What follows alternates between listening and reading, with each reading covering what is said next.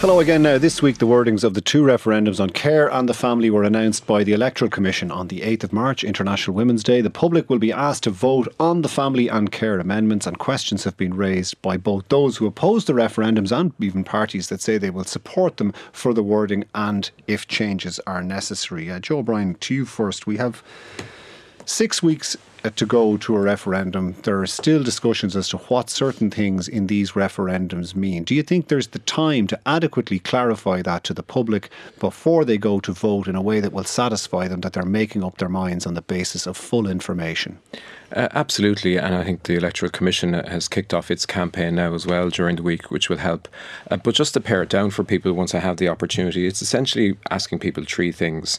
We're asking people to broaden the definition of family to better represent what society and we generally understand as family in the Constitution, to make it a more live and relevant document. It's about removing sexist language from the Constitution in relation to women. And then finally, it's about recognising and giving a special place to care between family members in the Constitution, all right, as well. So that's paring it down to its core meaning as well. There's been lots of kind of legalistic arguments and interpretations of what one word might mean and what another might mean during the week as well. But I think it's important to pare it down to those core messages. And it's really about, I suppose, making our Constitution more reflective of the society that we live in as well.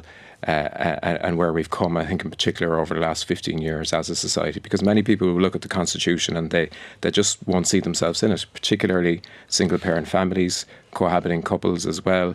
And I think it's going to be influential over time, and people will ask, well, what's going to happen immediately? But this is a constitutional change and wording in the Constitution, and that insertion of care among the family, I think, is going to have an impact over time, and people in caring situations across the country, I think, will appreciate that. Okay, Michael McNamara, you are opposed to the changes, the proposed changes? Well, I mean, I'm not... As currently worded, is it? I'm not going out campaigning against them or anything, but I'm not convinced that the proposed changes are going to make any difference to anybody's legal protections.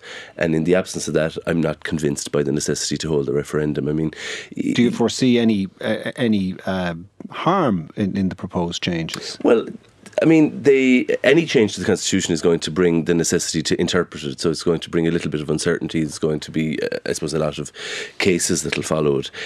But I mean, I think we have to go further than say, well, it'll do no harm. I mean, if you're going to hold a referendum, I mean, you can't, or you shouldn't, in my view, have a referendum every year or two for its own sake. I mean, if you need to actually change something, then you change it. But this is an instance where I don't see that it's going to bring any additional protections to anybody. So I question why we're having this referendum at this time. Jennifer Whitmore? I think the current Constitution is actually doing harm to as a woman, I don't like the fact that the Constitution essentially says that my place is in the home. And I know it doesn't say that specifically, but that's the message it sends out to hundreds of thousands of women and girls out there.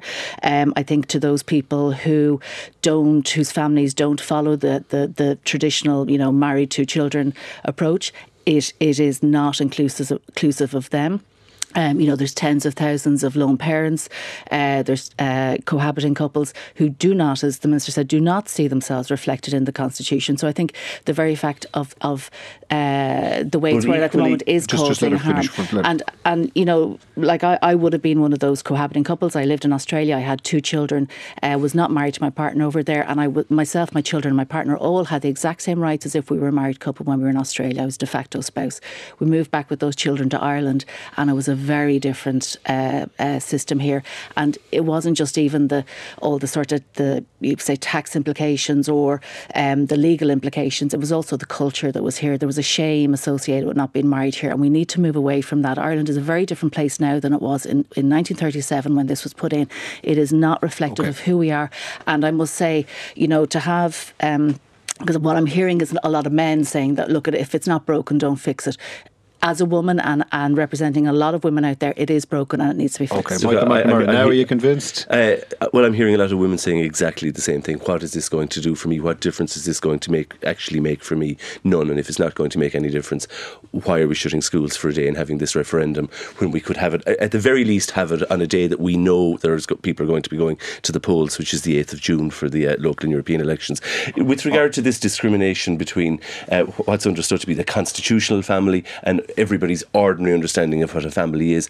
The Supreme Court handed down a fairly profound judgment during the week in the O'Mara case, finding that even if the constitutional definition of a family is based on marriage, you cannot discriminate against families that aren't based on marriage, and that's, I think, very important. On that specific point, the ruling of the court, that the court did not take a strict definition on that. It looked at the welfare of the children, regardless of what the family arrangement was. Joe O'Brien, do you accept, as some people are arguing, that this negates to some degree the need for this referendum? No, and I think the point is the O'Mara decision was made on different grounds. It was made on equality grounds as well. And you could ask the question, would O'Mara ever have happened if we had the changes we're proposing to bring in, and if the position of cohabiting couples was better recognised as well? So you're saying it would have obviated the need for John O'Mara to go all the way to the Supreme Court? Potentially, but it's worth asking the question. But I mean, I think words in a constitution do make a difference. And I think if you're in a carers organisation, Family Carers Ireland, for example,